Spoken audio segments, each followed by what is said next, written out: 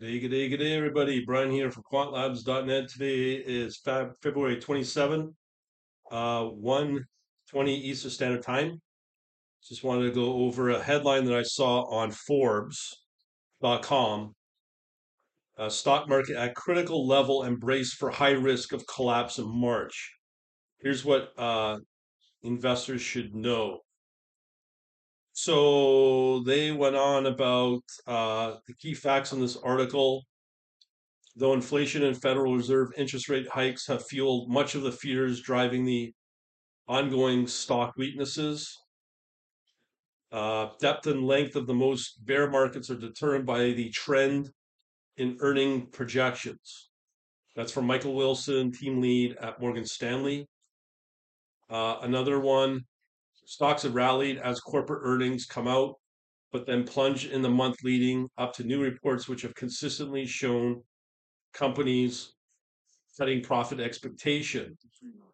Now, let me talk about the first point about blaming high inflation and Federal Reserve interest rates. What a lot of these mainstream media outlets uh, always forget to mention the root cause of its national debt for the U.S. and I mean the Western world is just plagued with debt. That's the real reason what's determining that.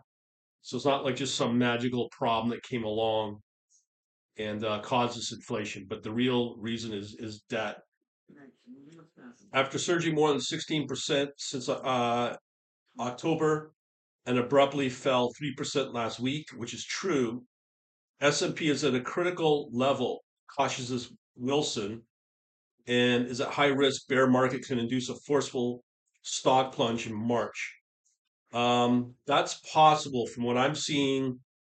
A lot of the top, uh, a lot of the top stock companies that I've been seeing lately, the ones I generated yesterday, are much more volatile, and they're the ones that's supposed to have low volatility. I do have a set from last week that still hold pretty strong. Positions did open today, so I'm not sure where they're at. But considering there is very little momentum left in the market, so I am seeing that. So this continues. Fed's relentless efforts to slow down the economy, I think they've already slowed it down, will inevitably hurt earnings and push stocks to a multi-year low. That's very possible. Telling investors to brace for increased volatility. I'm already seeing that.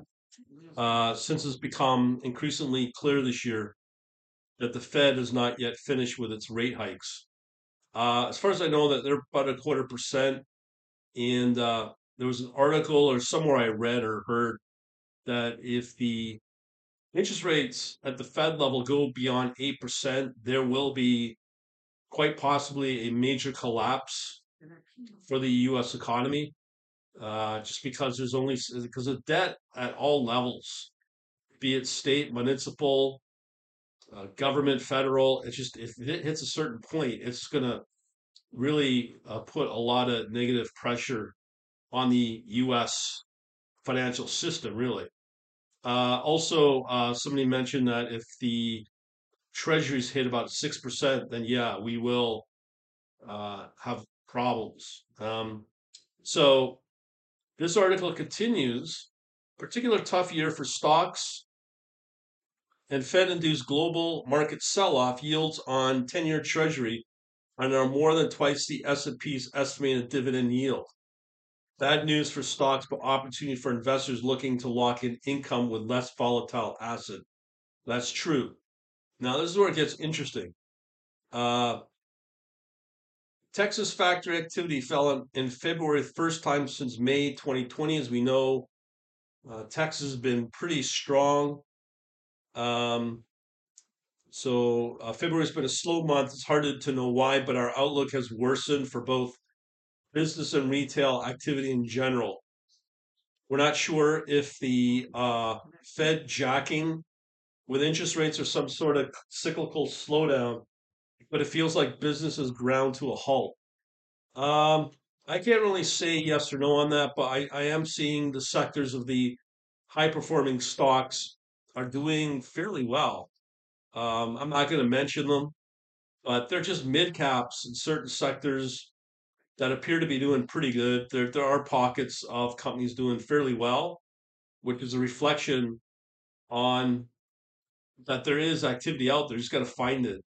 And again, that's all for my members. Now, the other thing is gold and silver are not there. You would think that both as a defense move, I'm not seeing any activity with gold and silver. I think those only move when there's an absolute major catalyst, meaning look at the financial crisis being the last, going back in the last 15 years, the financial market crisis was one, and also the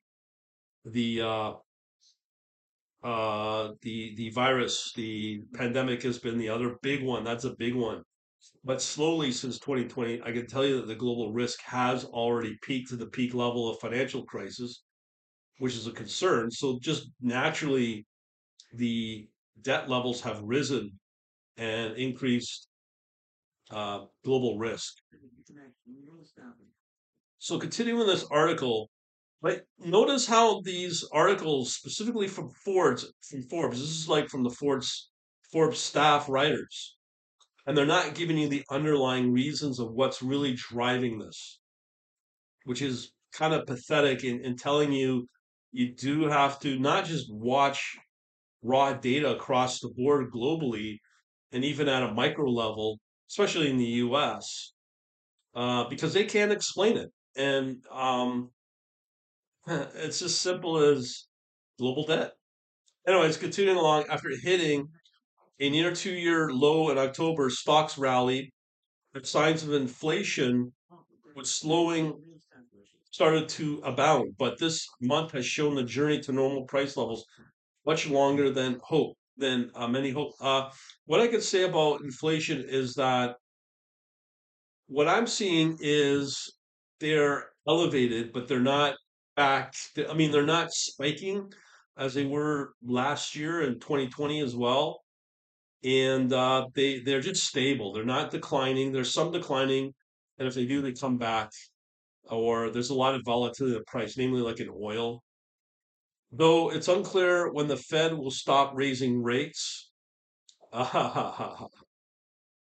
Another rate hike to their forecast following another hotter than expected inflation reading earlier this month. They expect the central bank will raise rates to a top level of 5.5%, potentially hitting the highest level in more than 20 years.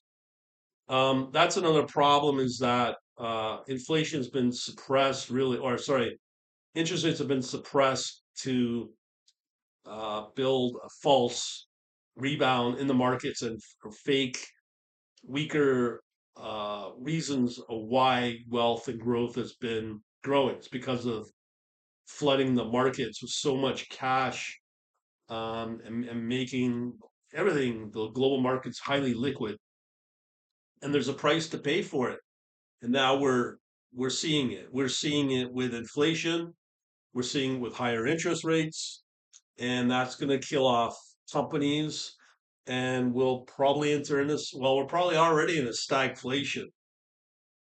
So the question is, what are the alternatives? Where do we hide out? Well, funny enough, when I look at my Oanda data, be it Forex or CFD, I never recommend people to buy into CFD, but it's a very good insight to use as what's doing well globally. What I am seeing for sure are European markets are easily outperforming the US. Specific ones are Germany, uh, France, and somewhat Netherlands. The other areas I'm seeing that there are some growth is in currencies, and they're not in the big six pairs that you know of. We're talking about weird currencies that you wouldn't think that are formerly known as being volatile, but because everything's so volatile, topsy-turvy and unpredictable with this high volatility environment we're in, as well as the high interest rate, the ones that you traditionally would think are volatile are no longer volatile. So there are some opportunities there.